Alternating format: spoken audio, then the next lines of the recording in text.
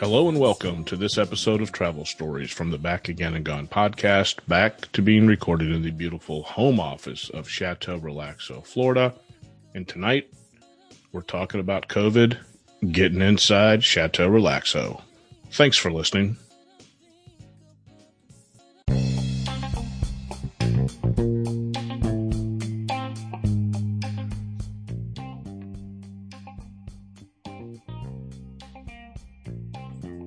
Hello. If you are a new listener, welcome. If you are a returning listener, welcome back. And before we get to tonight's topic, let's take a quick spin around the interwebs. For me, I am a fan of the McDonald's Super Simple Cheeseburger. Don't hate. I'm also a fan of their sundae machine or their milkshake machine.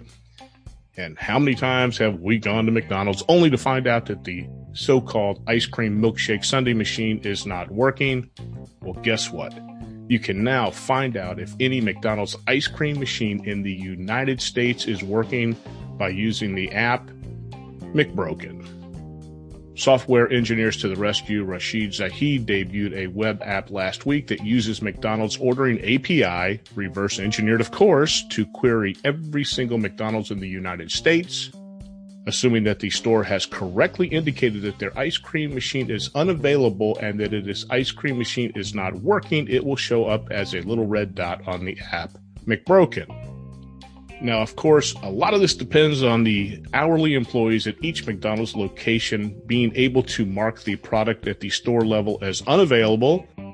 And then when the ice cream machine goes back online, they have to mark it available. Believe me, I did a short stint at Burger King in my youth, and cleaning the shake machine was a giant cup of suck. I truly believe that a good percentage of these McDonald's ice cream machines not working is due to the fact that the employees do not want to clean them. I love rich people, especially ones that do really cool stuff with their money. If I was really loaded, and of course I'd buy my Range Rover Defender, I'd complete my watch collection, then I would go on to installing that spinning bookcase in my office that leads to my secret man cave. There'd be a hydraulic TV lift at the foot of my bed. And of course, my dogs would just have a kicking dog house out back. But when you're really, really, really rich, you can also use that money to piss people off, just like Bill Gross. Bill Gross is a billionaire, and he is accused of blaring the Gilligan's Island TV theme song at his neighbor on a loop. And you would ask, why would anybody do that? Well, Gross and his longtime partner, and longtime partner is nothing more than code for no prenup, spent $1 million on a glass sculpture outside their Laguna Beach home. I saw the pictures of this $1 million sculpture, and I'm thinking that Bill possibly got a little bit of a raw deal, but this sculpture went on to block his neighbor Tawfiq's view of the water. At some point, the statue got broken. Gross files a lawsuit and says that more than $50,000 damage was apparently caused by a thrown rock, and he's using that as evidence of an escalating campaign of vandalism. Tawfiq and his wife say it was probably something that damaged it by falling out of a tree, a coconut, palm frond, something along those lines. Since then, Gross has surrounded this $1 million glass sculpture with a menagerie of poles and netting to protect the sculpture from any additional damage. And of course, then both Gross and Tawfiq file complaints with the city, a couple more lawsuits, and this escalates or crescendos at the point where Gross is blasting the Gilligan's Island theme song on a loop, pointed in the direction of his neighbor. And like I said, when you're really, really rich, you can have a lot of fun. On to tonight's topic, and tonight's episode title has gone through a couple titles or iterations of titles. Originally, it started out as Guess Who Got on a Plane This Week? Because I was getting on a plane. I was heading to Memphis, Tennessee for a Monday meeting. From there, it evolved into Guess Who Almost Got on a Plane This Week, till finally the clickbait title of COVID Inside Chateau Relaxo. Also, this show was to have been recorded in the beautiful Hampton Inn, Bartlett, Tennessee, but COVID got in the way. More on that in a minute, but I'm here to tell you for the last 20 plus years, airports have been a constant in my life, and I agree with George Clooney in his character as Ryan Bingham in the great travel movie Up in the Air. Clooney, or Ryan, goes on to say, all the things you probably hate about traveling, the recycled air, the artificial lighting, the digital juice dispensers, which I'll tell you what, if I was really, really, really rich, I'd put a digital juice dispenser in my kitchen. And of course, the cheap sushi are all warm reminders that I am home. And at the airport, it is like home. You see a wide array or experience a wide array of emotions. There's giddiness as people are reunited, sadness as people depart, and of course, excitement as other people's adventures begin. And of course, there'll be a parade of odd outfits, animals, weird hairstyles, and almost endless offering of food choices. And honestly, who doesn't enjoy a good Auntie Anne's pretzels? And then, of course, at night, sometimes you'll be one of only a handful of people in the terminal. Throw the clock forward about 7 or 8 hours, and you'll think you're in line for Space Mountain. Now, I haven't been on a plane since early March, and I was ready to once again feel, as I would say, at home. But of course, I had to do some work before I headed home, and the most pressing issue was I had to clean out my luggage and backpack. I had an assortment of stuff that would never make it through TSA security because I hadn't been on a plane in 7 months. Now, the podcast topics for this episode should be things like the MCO parking garage. Was it barren? Was it packed? What was TSA like? Did they have the little plexiglass riot shields around each one of their little podiums? Did I have to pull my mask down to make sure it matched my license? What was the airport restaurants that were open? I was really looking forward to some orange chicken from Asian Chow. Were there directional or distancing signs on the floor? What did the gate area look like? When I rented my car, would there be one of those break the safety seals across the door or not? But instead, like I said, the plans got canceled, all because of exposure to COVID. Now, in the last 2 or 3 months, I've spent probably 17 to 20 nights in hotels. Some of those have been with my wife. I've attended almost as many business meetings, spent 3 days in a hospital doing an assessment, including being inside the COVID ward. I've stopped at numerous truck stops. I've dined out with friends. I've dined out with people that I didn't even know. So as you could well imagine, it was only a matter of time before COVID came around, right? Well, get this. The health breach does not come from me. It came from the outside. So here's tonight's travel story. A family friend that's here at the house on a fairly regular basis, hanging out on the weekends, watching football, dining with us 2 or 3 times a week, had to leave about 2 weeks ago on a Wednesday for a Friday wedding out of state, with plans to return the following Tuesday.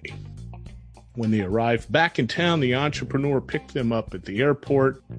I was on the road. I was in the middle of a South Florida tour.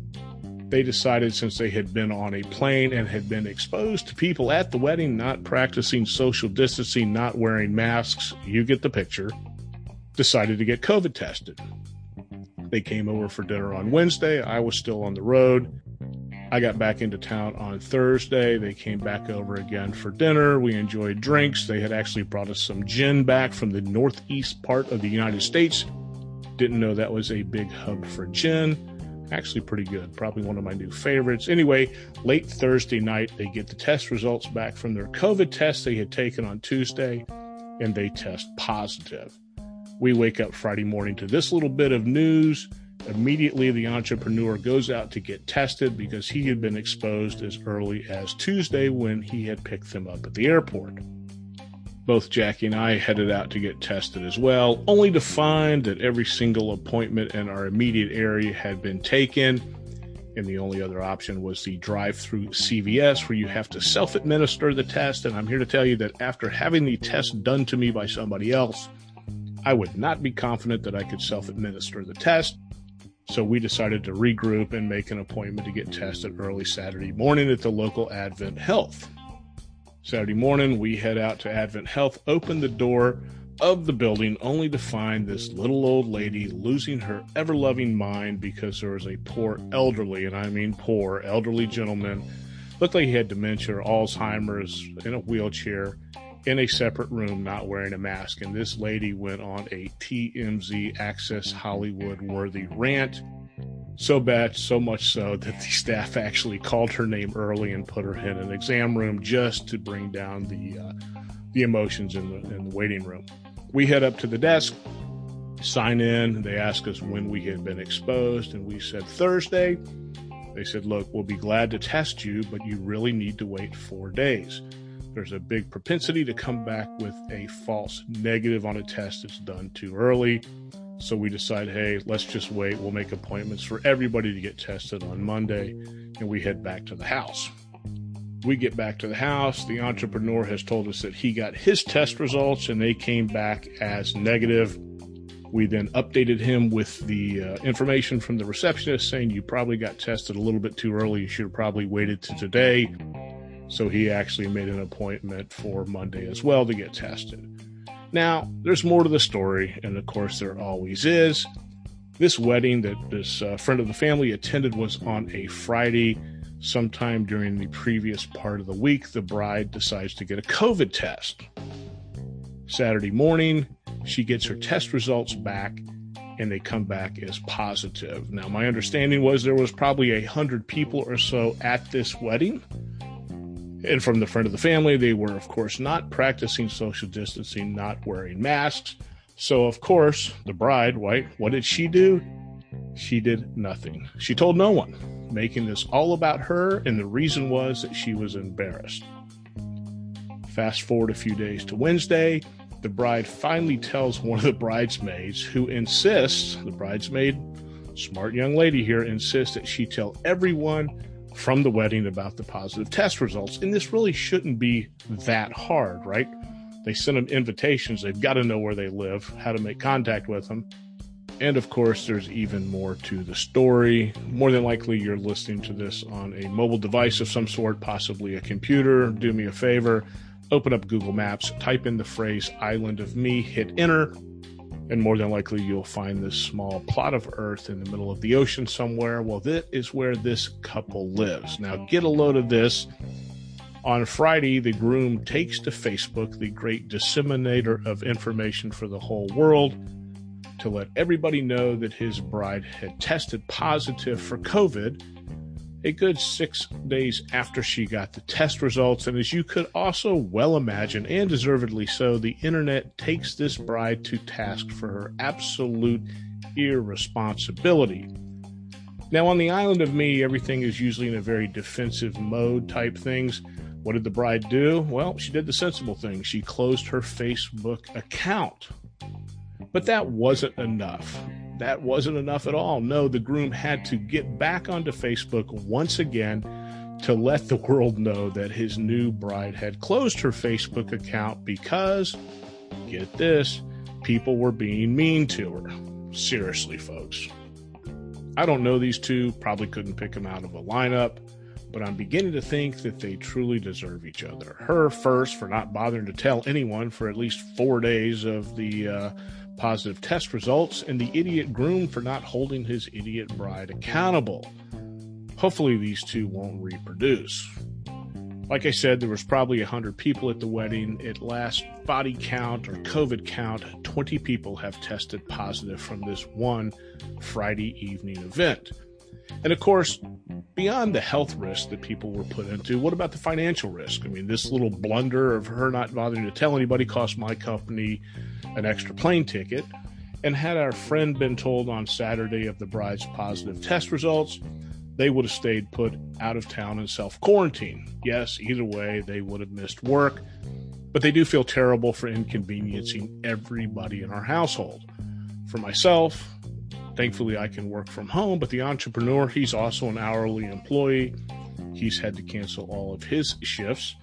Jackie is not allowed to go back into the school system until late the first week of November. All 5 of us have been subjected to COVID tests, and like I said, there is nothing fun about that. Thankfully, all 5 of the tests have come back negative, even the entrepreneur's second test. But it just goes to show you that not wearing a mask and not participating in social distancing can make a huge difference, regardless of your political beliefs, your political affiliations, or whether or not you believe this virus is true or not. Well, there you have it, folks. COVID has come into Chateau Relaxo, and it has fortunately left with no body count, no fouls, nobody hurt, nobody sick. Thanks for listening. If you have a comment, please leave me a voicemail at anchor.com or shoot me an email, travelfrick@gmail.com. Please stay safe, wear a mask, and thanks for listening.